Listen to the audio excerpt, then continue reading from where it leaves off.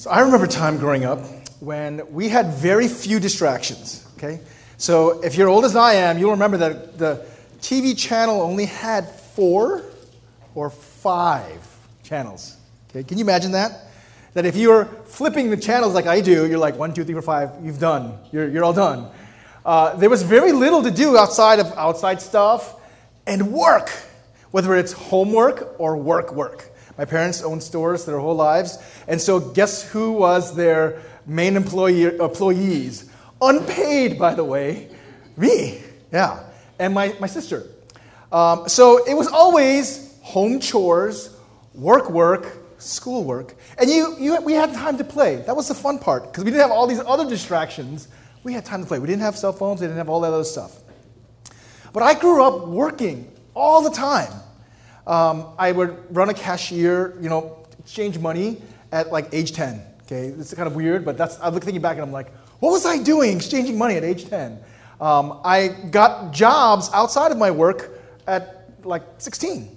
I think to myself, like, as having children myself and having a daughter who is 16 now, and thinking that she wants to work, and like, that's great. But my experience of work actually was very different from what her experience of life many times is. We ask her to put away the dishes, and sorry, she's here, by the way, and she grumbles, because that's what all teenagers do, right? But I remember having to do so much stuff. At church, my father was a choir director, so we were there really early. I would help him set up and do stuff, and he would stay really late. And guess what we were doing? Sometimes playing, but sometimes work. And growing up, I was thinking to myself, later on I became a pastor whose job is to serve people. I was supposed to be a servant. I look back and I go, wow, God did a really good job of forcing me to learn what service is like. Because you serve in these kinds of circumstances, not because you want to, but because you're asked to. And you do it not for recompense. In fact, these days, if, like teens or even younger kids, if they do, they get an allowance. We never got an allowance, okay? Never got an allowance. I would work 12-hour days with them at the store. Nothing, yeah? They would just say, you're coming with me. It's like, oh, right? They're paying for my food and for other stuff, and so I guess that's my allowance. It was a very strange system that I never even questioned.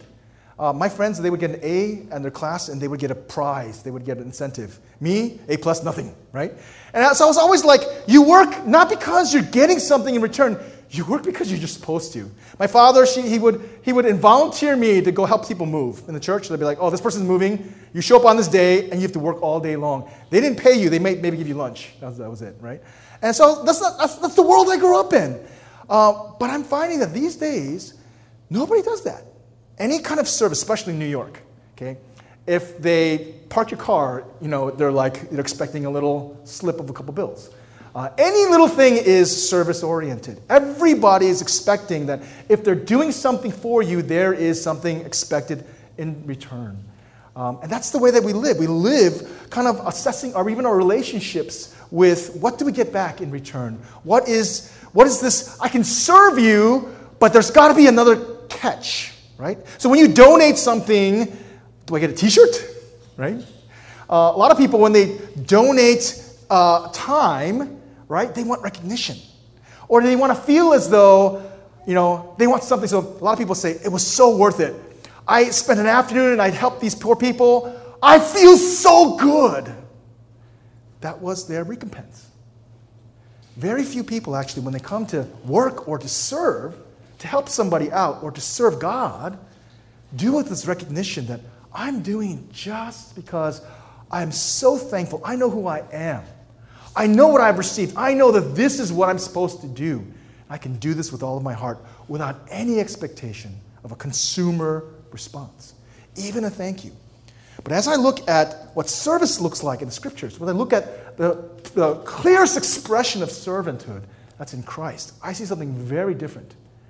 And in fact, as we're looking at this passage today, I'm hoping that it'll stretch us a little into knowing what does service look like as we're serving God and serving others. And it's not what I always assumed or even described it to be. Well, when we go to the Scriptures, I always try to give some kind of context and background because it's very helpful to understand. We don't have to go into all the little rabbit trails, but these verses that are significant, they're embedded in sections, which gives us a better idea of what maybe it might mean as we look at the section. The section here in 1 Peter chapter 4 is verse 7 through 11, and we're going to cover that just really quick. It starts off with a context that has nothing to do with, as we would think, has nothing to do with serving, okay, because we're talking about serving today, by the way. What does it look like to serve? How should we serve? And so on and so forth. How can we? But it actually starts off by saying, the end of all things is near. That's really ominous, right? If that was the only verse that I preached today, it would be a very different sermon. The end of all things is near. It's like Chicken Little, sky is falling.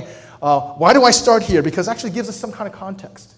It's actually saying there's a recognition, both in Peter's day, right, as well as in ours, that the setting in which we serve is not a setting where all life is kind of happening and it's transactional and we live and we die, and however the quality of our lives that we lived is what matters. In fact, he starts off by saying, this actually, in this section, it clarifies the context in which all of our life and our serving happens.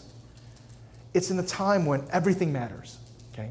So Pastor Richard actually mentioned it in kind of in the sermon context, in the worship context. He said, we're living in this already but not yet age. Christ has already come. He started putting things into motion. God is moving. History is going somewhere. And it's going to be finished when he comes back again. We live in the in-between time when everything matters. In other sections in the scriptures, we see Paul saying in 1 Corinthians chapter 7, the time has been contracted. It's been shortened. We know Christ is coming back. We don't know when, but there's a certain time frame. And in that time frame, everything matters. It's not just languishing and we're just going loop-de-loop-de-loop and nothing counts. Everything counts. So we're supposed to be alert and of sober mind so we can pray. One of the ways that I describe, maybe this is how we understand this and how it sets up our servanthood and our life, is actually a demarcated time when everything is heightened and it matters. Because we know the end is coming. If you're a football fan, right, the season has just begun, there's this thing called a 2-minute warning. Okay? You get a little free timeout. And after that, you know you got 2 minutes. The game is on the line. Every second counts. Every little play is under scrutiny. And in fact, if somebody actually doesn't go out of bounds, you could lose the game because you're managing the clock. If you're an NFL person, you'll know what I'm talking about. If you're not, just please nod your head and basically say, I understand. The 2-minute warning means it's almost done. Every play counts. Every team member has to do their job. Every block has to be done right on both sides. That's what he's saying. The end is near. That our lives matter. Who we are and what we do, how we live in our families, in our church life, in our world, in the world, it all counts. It's all being not just scrutinized, but it's going to matter in the end. And it makes sense. It makes sense of, in some ways, how we are called to live. Now, this was 2,000 plus years ago, so you're like, oh man, okay, near, it's been 2,000 years, so that doesn't mean another 2,000 years. We don't know when. But actually, not metaphorically, but personally, we don't know what our days are going to look like. We don't know, in fact, if tomorrow is not even a given for us or our family members. We live maybe in a little bubble thinking that everything's going to be the same next day and the next day, and you can just kind of accumulate happiness and wealth and experience and so on and so forth. That's not the case. Instead, we live in a context, even in a safe place like us, where we're not in control of our lives. And we do know what the final end is going to look like. And so how we live, how we spend our time, how we spend our hearts, it matters. It matters to God, and it matters to us.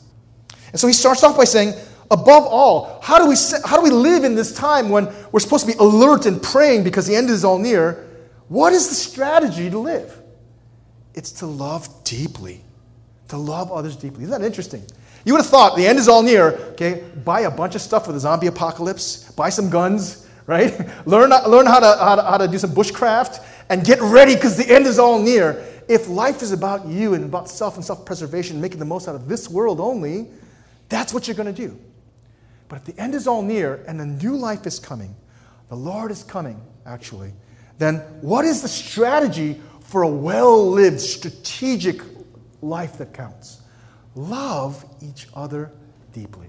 It's not this moralistic, soft, hey, be kind, be nice, let's be a nice, gentle people. No. It's get passionate, get strategic, do it in a costly way where it's deep. Learn to love other people deeply. That's going to be the most productive thing you can do in this time in our lives. Because love covers over a multitude of sins. Love is the thing that actually can take a broken person's heart and a broken life and remend. It can be the very expression of God's activity and healing process in this life. It's an amazing thing to be able to love deeply, because actually it's described here, it actually covers over each other's faults and gives them a chance to grow into life. It is the call to love deeply. We know this. We're reminded of this. You boil down the law, love God, love others. Boil down our calling in life. Whatever you do, whether it's in a profession in terms of a doctor, lawyer, whatever it may be, this is what it means to be a Christian, a Christ follower. Love others and love God. Love deeply. Well, he's going to actually kind of unpack a little of how we can love deeply. And one of the next things he says, offer hospitality to one another without grumbling. What does that mean? Hospitality is actually you invite somebody to your house, you cook for them, you bring out your best stuff, you're kind to them, you warm them, you welcome them, you give them a sense of wholeness, that you're a person of value, not only to you, but to your community. It's actually such a great gift. We've got people in our community that are incredible at hospitality. They just make you feel so good. They invite you to their homes and so on and so forth. But guess what? This is interesting. Watch what he says. Offer hospitality to one another without grumbling. By the way, hospitality is not simply to your close friends, to the people that you like. Hospitality, by definition, is to a stranger, somebody you don't know very well. Maybe into somebody who's in need, but you don't really like that much. That's actually what's being described as someone who is offering hospitality. When you do it right, when you do it deeply, guess what? You're going to be really tempted to grumble because you're pouring out your best stuff. You're giving your energy and thoughtfulness, and you're doing this to people who might not actually recompense. They're going to be like, oh, that dinner was awesome. Okay, I like to cook steak for my guests, right? And I go out of my way. I actually do the whole sous vide stuff. I like put it in a vacuum sealed with herbs and with salt and pepper, and I leave it in a water bath for like 4 hours so it all gets really soft. And then I sear it, right? And I have it all ready. Okay, so we go out of our way. We don't give McDonald's when we go with the hospitality, right? But yes, after a while, this is my bad. If the person eating the steak is like, this is the best steak I ever had, I start to grumble. Do you know how long I spent and perfecting this craft? And it might not even be that good. But if you don't tell me how good it is, I grumble. And actually tells you exactly where you are in your servanthood. In fact, because when you start to do things to love deeply, you find out what kind of servant you are. You find out what your assumptions about what serving is. If you've done this 5 times or so for somebody and they come to your house expecting steak and they don't really even appreciate you, or they never would ever invite you to their house, or never would actually even love somebody else well, nothing happened, nothing mattered, guess what? You begin to grumble. Or if you're doing this so often that you're exhausted, you begin to grumble. I find it interesting when it says, offer hospitality to the point, this is how I'm translating it, to the point where you've loved deeply and now you're starting to grumble.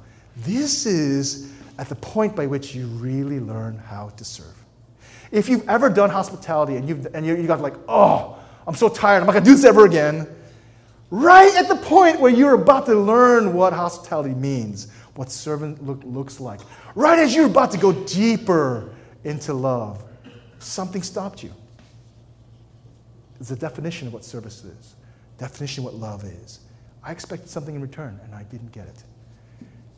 You're going to find that this is the kind of way that we're being prompted actually to live in this age, to love deeply, to offer this kind of service to a stranger who might not even appreciate, might not even understand or be able to give back.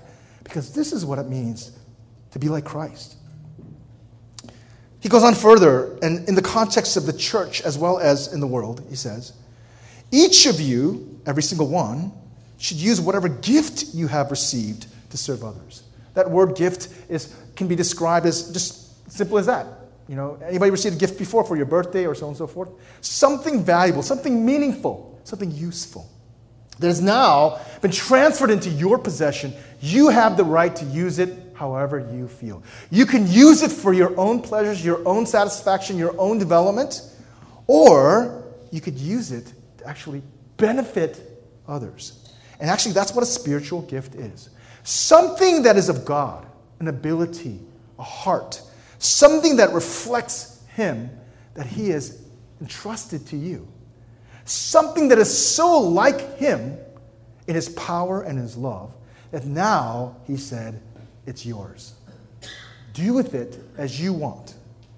Now He's saying, but if you know who the giver is, if you know why it was given, with what mandate, you would do this. You would serve others in the church and in the world. That's actually the concept of serving. You work, you spend, you care, you do all these thoughtful and sometimes exhausting things to bless other people, to help other people, develop them. Why? Because you realize the very ability to do so, the resources, your very personal makeup and your spiritual giftedness was given for that very reason. This is what it means to serve. This is how we're called to serve. At that depth, at that level, as well as for that reason. Let me back up a bit. So when I would have my daughters, when I would have them working with me, whether it's out in the yard or sometimes we would plan a vacation together, I would say, this is, they'd be like, do I have to? It's like, yes. Okay, you're going to learn something here. And I learned it from my dad. My dad would make me work with the cars, change the brakes, do oil change. He gave me a tool set and said, replace this water pump. It's like, what? It took me all day long, right? And afterwards, I'm like, wow, what a benefit that is. If I didn't have that, these days, if I have car problems alone, I'd be like, okay, I have some skills. And I'm like, so in my head, I'm like, I'm going to help educate my daughters. Like, you're going to appreciate this. This is good for you. This is good for your life. And I'm giving them all this instruction. I realized, as a father, I wasn't being a very good pastor to my children. I was telling them, work and develop skills so that it'd be good for you. I bought in my own parenting, this idea that all of this life is for your own satisfaction. And you're in this consumer world where every part of your relationships are transactional. Serving this way, where you're doing it to the point of grumbling but not grumbling, just because, and we will find out, because you're being a faithful steward, it changes the way you serve. It changes, if you're doing it this way, it changes the way you're approaching even serving others. When we find out, it says, why should you serve others with the gifts that you received? Because you're a faithful steward. To want to be faithful stewards of God's grace in various forms. What does it mean to be a steward?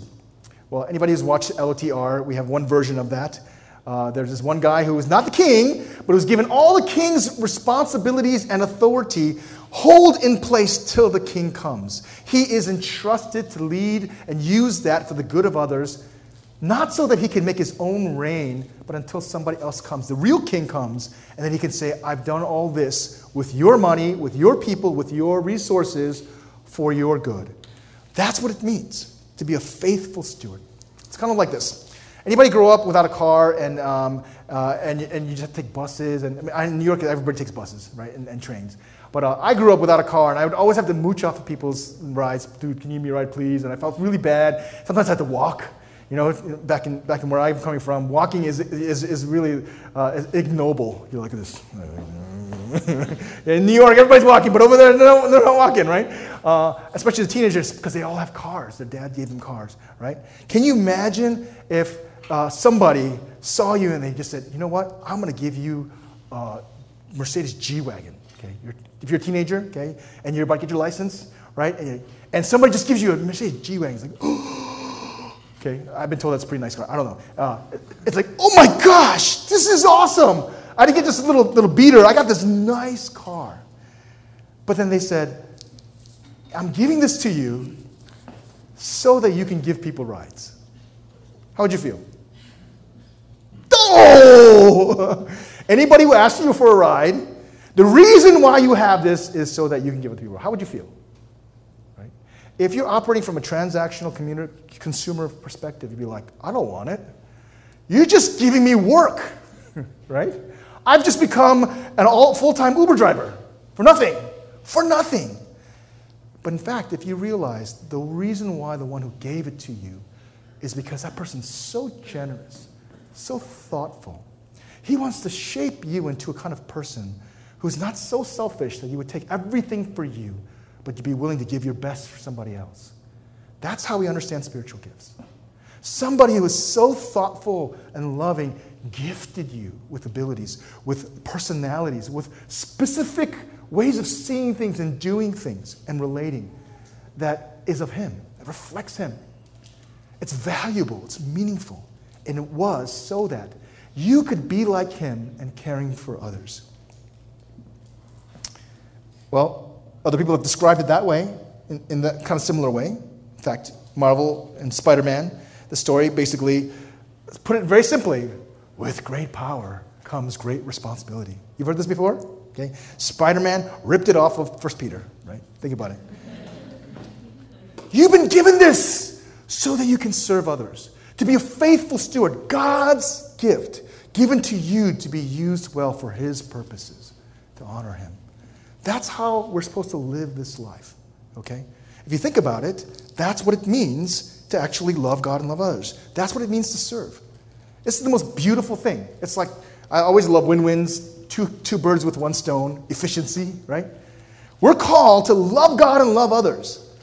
When you serve others with the gifting, with the resources, the education, abilities that you have, okay, just throwing your heart into the ring, guess what? You love God and love others at the very same time. You're serving others, but you're being a faithful steward. Okay? You're loving God and loving others at the same time. It's like the best thing you can do. You don't have to split the two. Okay, as I'm loving others, I'm actually just loving others, and then I have to spend more time loving God. By the fact that if you are serving others, not for yourself, not to feel good, not so that they can thank you or you can get something in return, but just because you know that ability to serve them is actually from God and you're doing his will and you want to honor him, you've done two things at once. I think serving from this attitude, from this mindset, is one of the most powerful ways to grow to be like Christ. And if we don't know how to do this, we're doing all this loving God stuff, and we're not loving others. We're doing all this loving other stuff, but we're not doing it because we're loving God. And in fact, we're not growing to be like Christ. Our lives are becoming empty. We're not growing close to Christ. We'll love others to the point where we start to grumble and say, that's enough. That's enough, man. Okay? We'll start loving God until it feels like we're not getting enough back. God, you're not giving me back what I expect. I'm giving you all this time and energy and you're not answering my prayer. That's enough. But when you love God and love others this way, you're stretched to a point where, guess what? You encounter God. You understand him. And God uses you powerfully. With great power comes great responsibility. It means if you've been given something of God's, you are called to account to it. And you get to actually, as you do it, grow into servanthood. When the world thinks about great power, they don't think about great responsibility, except for Spider-Man, by the way. In fact, Jesus was mentioning as his disciples thought of it a different way. As Jesus was coming into Jerusalem, in multiple periods of time, not simply just the moment that we're going to describe in Luke 7, but repeatedly, the disciples are jockeying for position. They want to be in the left hand or right hand of Jesus so that they can have power. And Jesus says stuff like, you've heard it and you've seen it. The Gentiles lord it over another with authority, but it's not supposed to be with you. The greatest among you is going to be the least. Right? It says in another setting in the book of Mark, it says, even the Son of Man, and the Son of Man language is coming from the book of Daniel, where the Son of Man is given all authority and power. The Ancient of Days is making the Son of Man the most powerful being in the universe, in the book of Daniel. It says, even the Son of Man did not come to be served, but to serve, and to give his life as a ransom for many. This actually scene is coming from the book of Luke, where Jesus is actually explaining to them, you got it all wrong. Life is about serving, not to get something back, not to lord it over somebody else. But actually, it's about serving, he says. And he gives them a little description of, when you have a table and there's a seat of honor, who's the greatest? The one who sits at the seat of honor. At the Lord's table, who's the greatest? Jesus. He's sitting right there. And then he has to say, but wait a minute. I am among you as one who serves. He had just washed their feet. And if you know anything about foot washing in the New Testament, in the Greek times, guess what? Jesus' times. Foot washing is the most disgusting thing that could ever be done. It's not simply because the roads were nasty, and I've been walked in India where you don't know what it's mud or cow dung, and it's usually both, right? It's not just because it's disgusting. It's a cultural thing, that the foot is a dirty, unclean thing. Servants, by custom, could not be expected, could not be asked, you must wash my feet if you're a master. Okay? It's so dirty, you can't demand your servant to do it. Only a friend who loves you that much, who has that much love and loyalty, will be willing to deal with that indignity to wash feet. This is what Jesus does. He says, Peter, come here. I'm going to wash your feet. Peter's like, heck no. Okay? And he's a fisherman, so he probably used a 4-letter word there. It's like, no way. Because he knows, number one, if Jesus does this for him, and Jesus is his rabbi, now Peter has to do this. This has to be his lifestyle. No way, Jesus. I'm going to start to grumble. No way. But Jesus says, you don't do this, and you're not fully clean. You're not quite there. Jesus actually doesn't do it just for Peter. He does it for all 12, 24 feet. Okay? I can't imagine actually something as this disgusting. Okay, cleaning sewers is pretty bad, but that's pretty bad. This is disgusting. So I use a small illustration from my life. I'm a dog owner, and so I have a dog that's about almost 70 pounds now, and when she was a pup, she pooed this much. Guess how much she poos now? Like, I grab it, I feel it, the heat and the squishiness, through the plastic bag, and sometimes it's too much, and I can't quite get it in the bag, so I have to and sometimes I get it on my fingers, and she's a healthy dog, so her poop is kind of hard, and that's not bad. And then I wrap it up, and it stinks, and I put it in a little thing, and I close it off like, oh, okay. I do that because why? I love my dog, right? And I don't want a yard full of dog poop and just trailing in the house. But if somebody, again, by the way, that's not bad. If it's diarrhea, it's, oh my gosh, it's a whole different story. It's nasty, and it's rained a little. It's like, you got to get a shovel. I mean, you just can't get there. And actually, I found out dog poop is considered a biohazard. Did you know that? It's actually biohazard because it has all kinds of stuff that, like worms and so on and so forth. So this is nasty stuff. I would not get a job as somebody whose primary role is to go ahead and clean other dogs' diarrhea poop. Okay, that's an ignoble job. What do you do? I'm a diarrhea dog poop picker-upper. That's actually what he's doing multiplied by 1,000,000, right? Nobody had this job. Okay, it's just that nasty. It's a metaphor, but he did it for real, but it's a metaphor. This is what servanthood life looks like. If you're going to grow as a Christ follower, you can't stop when you start to grumble.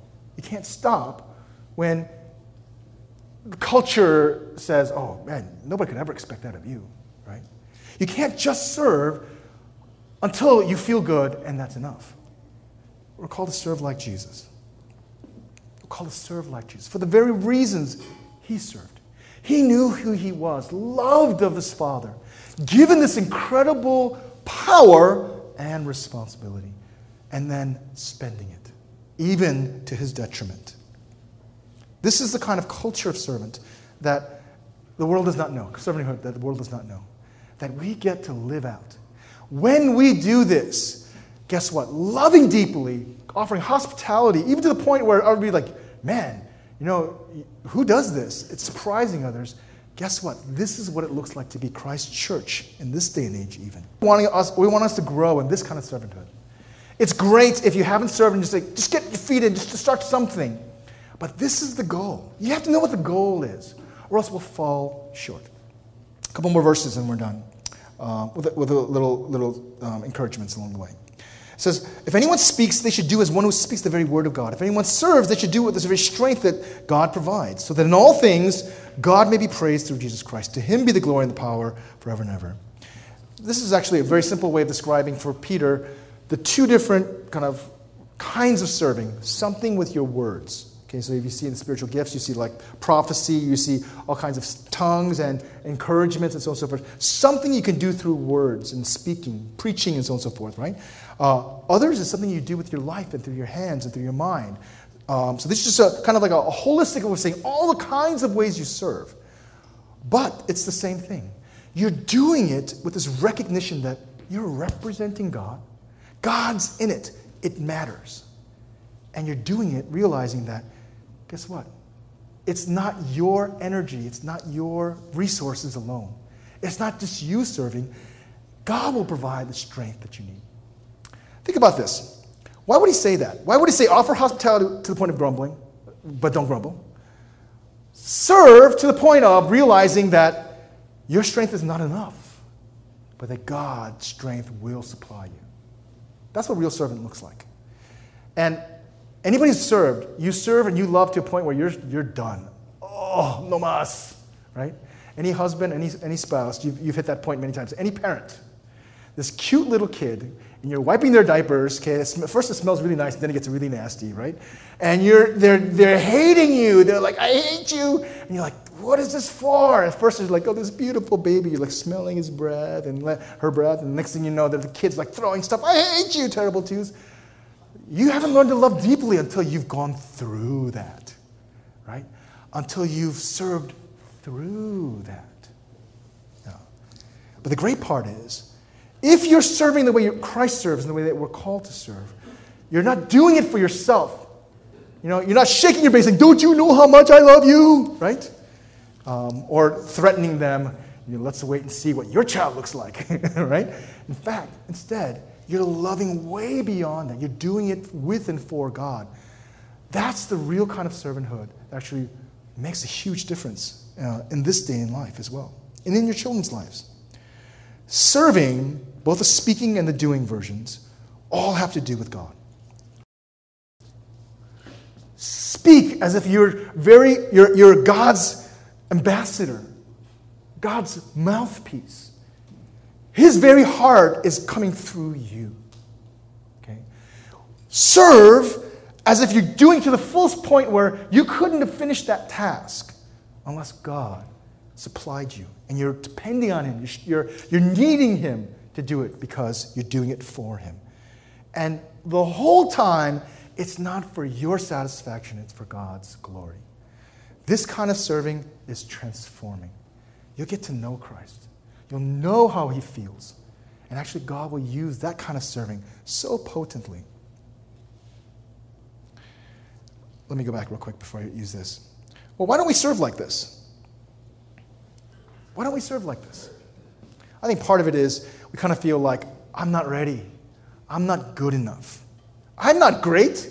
Great power has great responsibility. I don't have great power. I'm not really gifted.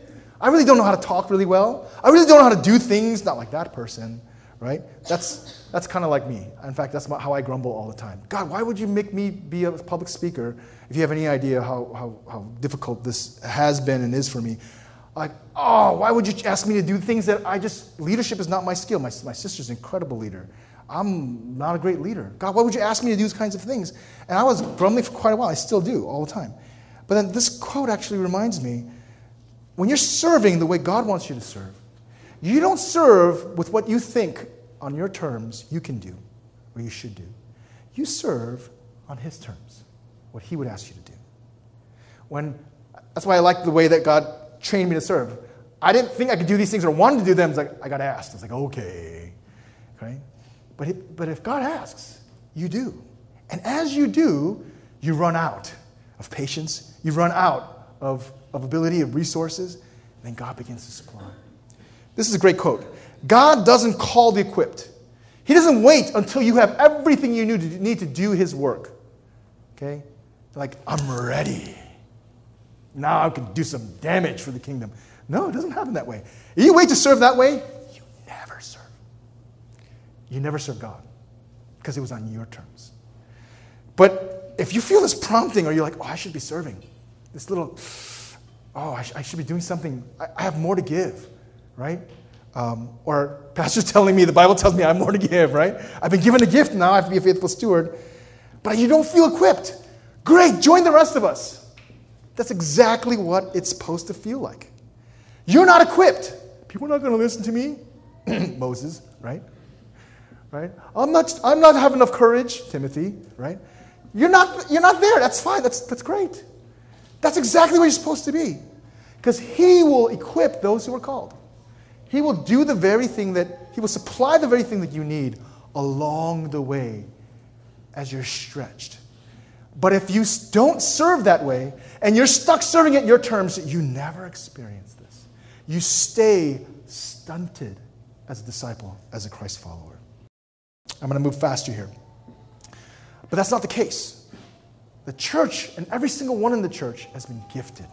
The Spirit has given out gifts, all kinds. The very way God made you, you are a gift. Do you realize that? Very few people think that, except the really, really obnoxious, arrogant ones. I am a gift to the world. Most of us are like, I don't got much gifts. I don't have much. I'm not that great. I'm like that all day, all the time. Because I see all these great people, great pastors, great, incredible speakers, and so on and so forth, and I think to myself, oh, I'm like mediocre in about 10 things. Okay? And I told myself, the last thing I wanted to be was a jack of all trades. I wanted to be great in one thing. And I'm mediocre in 10 things. It's just really bad. And so I'm like, oh my gosh. I'm like this Swiss Army knife, right? A lot of different things that I don't know if it's useful. But actually, I realize, and we have some Swiss Army knives actually even in our LT. That's a great gift. Because you can fill in lots of gaps. We have a gap filler. Okay, that's his name. I'm the gap filler. That's what he goes around saying. You'll know him because he picks things up and puts things down. Right? And he's like, I don't know what to do, but I'll serve. What an amazing gift. You don't think you have one gift? Guess what? You've got 10, right? And you just use them. Your gift might be that you're 10 in one package. Okay? We have a lot of excuses to think, I'm useless. I don't have great power, so I must not have great responsibility. No. Every single one of us has been gifted beautifully. Okay? If you're saying you're a child of God, you have no gifts, you're saying your father sucks. Genetically, your father has nothing. He's a loser. Is that what you're saying? But if you're saying, wait a minute, my God is the most powerful, the most thoughtful, most creative, most compassionate person in the world, some of that came to you. All right? That's by definition. And maybe you haven't found your gift yet. Okay? And you might just think, I'm just this nondescript. I'm not valuable. I'm not that great. I'm not like that person who can play music so well, or that person's that athletic, or that person who knows how to make money. Right? I'm not that good at that kinds of ways. Do you realize how important you are and how much potential you have? Well, as a biologist, I took biology when I was in college. I realized that bone cells are really wonderful. If your bones go wrong, you're in trouble. Your muscles go wrong, your heart goes wrong, you're in trouble. Any part of your body goes wrong, you're in trouble. Okay, but there's this one cell that's amazing. It's called stem cell. Okay, it's this thing that's not fully differentiated yet. It has incredible potential. This can become a bone cell. It can become a heart muscle. It has a genetic ability to develop into some amazing things. Personally, I've got 2 bad hips and a bad knee. Okay, and my knee, I have no cartilage left. It's bone on bone. Okay, it's sad. Sometimes I can hear it. Like, oh, it hurt. And I'm like, well, can you give me some cartilage? And the guy's like, that doesn't happen. Your body, once you're done, you're done. It's like, somebody should have told me before I, rack my knee up. But they have this one little therapy that they're working on because they know that stem cells can become cartilage. They haven't perfected it yet. They haven't figured it out yet. It has that potential. If you're young and you haven't started serving yet, and you're like, oh, I don't have much to contribute, you're like a stem cell, okay? You might not know what you can develop into. You can be life-saving to the church and to the world. You have it all in you. The potential, the very spiritual DNA of your Father in heaven is in you. But a stem cell has to get in there, has to interact, and has to begin to develop. You leave it in a test tube, it'll never become what it's called to become. In the body of Christ, we need those stem cells to step up. You might be, physically young, you might be spiritually young. But there is such potential for you to become some person and some part of the body of Christ to do so much in the kingdom that we actually constantly are being told in our own heads, I'm not that good, I don't have that much potential, I'm not like that person. That is not God. That is not God's voice. Instead, he says, every single one of you are so important to the body of Christ. Okay, I'm going to speed it up. So, in the body of Christ, another way to describe it is you're in a team. You got lots of different kinds of people, organs that do different functions, that different abilities, and that need each other because they're not self-sufficient. You'll see this. This is our way that we do our teamwork. We have 6 big teams made up of teams, right? And we're one team, and so on and so forth. And so when we go into the ministry fair today, you can find that there's going to be 6 booths of the different affinity group teams, and there's teams within those. That's how we work. But when we do team thinking and structuring, we realize we need diversity. We need different kinds of people, different kinds of processes, backgrounds that do different things. And I'm going to really speed it up because I had a whole bunch of 1 Corinthians happening here. But it's a description of the body that even though you're one purpose, one body, you're many parts, many organs. And that you need the different kinds of backgrounds and organs in order to be a healthy body, okay? But the point is, it's not so much that the body is unified, that's true, but you have to recognize it's diversified. That means if you're different, you don't feel like you fit in because you're not like everybody else, by that definition, you are important. The body needs you. Because nobody else can do that, okay? If we're in a team. We did a little study of our leaders, and we found out that a lot of our leaders have, we did this thing called 5 Voices. Great thing, by the way. We have a bunch of guardians. So these are the guys actually who want to make sure that everything works and are kind of always skeptical of change and so on and so forth. You need those people. And then we have these creatives who are always thinking about, how do we make things better? How do we go forward? And so on and so forth. We have these nurturers that are making sure that everybody's okay and they're cared for and so on and so forth. But we're missing. We had no connectors. Okay, the connectors are the people who are the ones who influence and schmooze and say, hey, come over here, let's talk, let's do this together. And so our body's not functioning right because we're missing. We need this diversity. If you're a connector, we want you bad, right? Just because you're I don't have all these people like me, by definition, we need you, okay? So that's one, diversity. Another part of being a team is you need interdependence. That's what I'm describing here. You don't have to fill everything. Not everybody's supposed to be a Swiss Army knife. You can be something. You can be who you are. God made you, and let other people do their thing. You can lean on their strengths in team. If a foot says, "I'm not a hand, so I don't belong," that's not to be true. Or if an ear says, "I'm not an eye, so I don't belong," no. If we're all ears or all eyes, then the body can't function right, and we're not healthy. All right. I'm really speeding it up here, all right? So, I've talked about servanthood. What it means, you serve and you up it to a point where it's hard. You need to depend on God to serve. That's the way to doing it right. If it means taking the first step, and you haven't been serving in the church, up it. There's going to be a discomfort level. That's okay. That means you're really learning. That means you're really growing. If you're already serving and you're exhausted, I was preaching to exhausted people in the first service, right? Because they've been serving and serving and serving, and they're grumbling sometimes, and sometimes they're not. They just keep going. That's great. Keep at it, okay? Because we know this is what it means to be like Christ in our day and age. And the culture of New Vision is going to be a place where when you are exhausted, guess what? Somebody is going to pick up the pace. Because they're not doing it for you. They're doing it for God. That experience of serving together, I can tell you, is the most valuable part of community. You can hang out, you can eat together, you can talk, and share life. The second you serve together and you see God work, nothing replaces that. I really long for that for us. You can get started by plugging in, go and visit all of the booths, talk to all the LTs and the different groups. My last comment is, guess what? If you're here, I want to welcome you to our team, welcome you to the body of Christ. Let's pray.